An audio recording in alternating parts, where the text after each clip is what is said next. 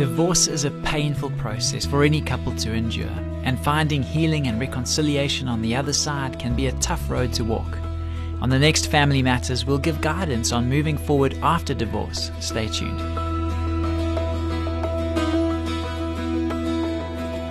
Hi, I'm Graham Schnell for Family Matters, where we offer practical advice from Focus on the Family. We received a heartfelt question from a divorcee that went like this: how do I deal with the brokenness of divorce and make a new life for my kids and myself? I'll admit that I've made some bad choices. One of the worst was walking away from my family when my marriage got too tough to deal with. I realize now that my absence has not only brought me personal pain, but has had a negative impact on the lives of my kids. What's done is done, and there's nothing that will undo the harm I've caused. I feel extremely guilty. Where do I go from here? You've already taken a major step in the right direction by acknowledging and accepting responsibility for your poor choices. For that, you deserve to be commended.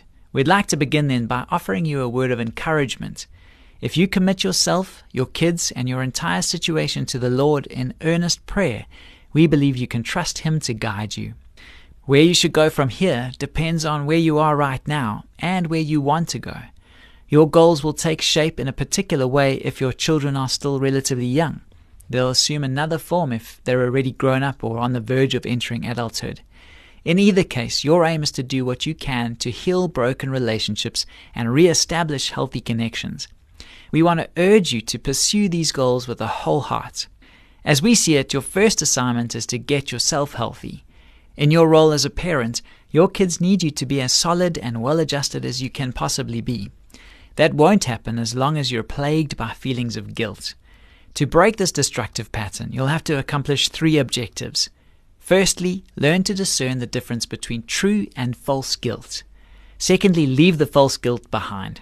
And thirdly, figure out what you can do, if anything, to deal with the true guilt. Only then will you be able to build bridges and move ahead with your life in a positive fashion. False guilt is a hopeless dead end. It locks you up inside your own bad feelings. It offers no way of escape. With true guilt, on the other hand, there's always something practical you can do to improve the situation. True guilt is a goad prodding you to accept responsibility for your own failures. It urges you to take appropriate action. It helps you distinguish between what you can do and what you can't do. We'd advise you to make a list of the people you've wronged. Begin with your former spouse and your kids. With that list of names in front of you, go to prayer. Ask the Lord to forgive you for the bad choices you've made. Open your Bible to 1 John 1 verse 9. Read the words aloud and receive the forgiveness that God has made available to you in Jesus Christ. Then go to each individual on your list and ask them to forgive you as well. If they respond positively, you've gained your objective. You've taken your first step towards some kind of workable and meaningful reconciliation. If they refuse, you have the consolation of knowing that you've done all you can do. Remember, when speaking about your own faults and failings, it's crucial to be as specific, as honest, and as humble as possible. This is especially true when it comes to your relationships with your kids. Express sincere remorse by saying things like, "If I had the chance to do it all over again, things would be very different." Give them an opportunity to share their feelings. Take time to listen. Help them to grieve with you over your shared losses, and then move on. Focus on the Family's counselors would be more than happy to discuss your situation with you over the phone. They can also provide you with a list of referrals to qualified Christian therapists practicing in your area. Call 031 716 3300 or log on to safamily.co.za and click on the counseling link. This program was produced by Focus on the Family.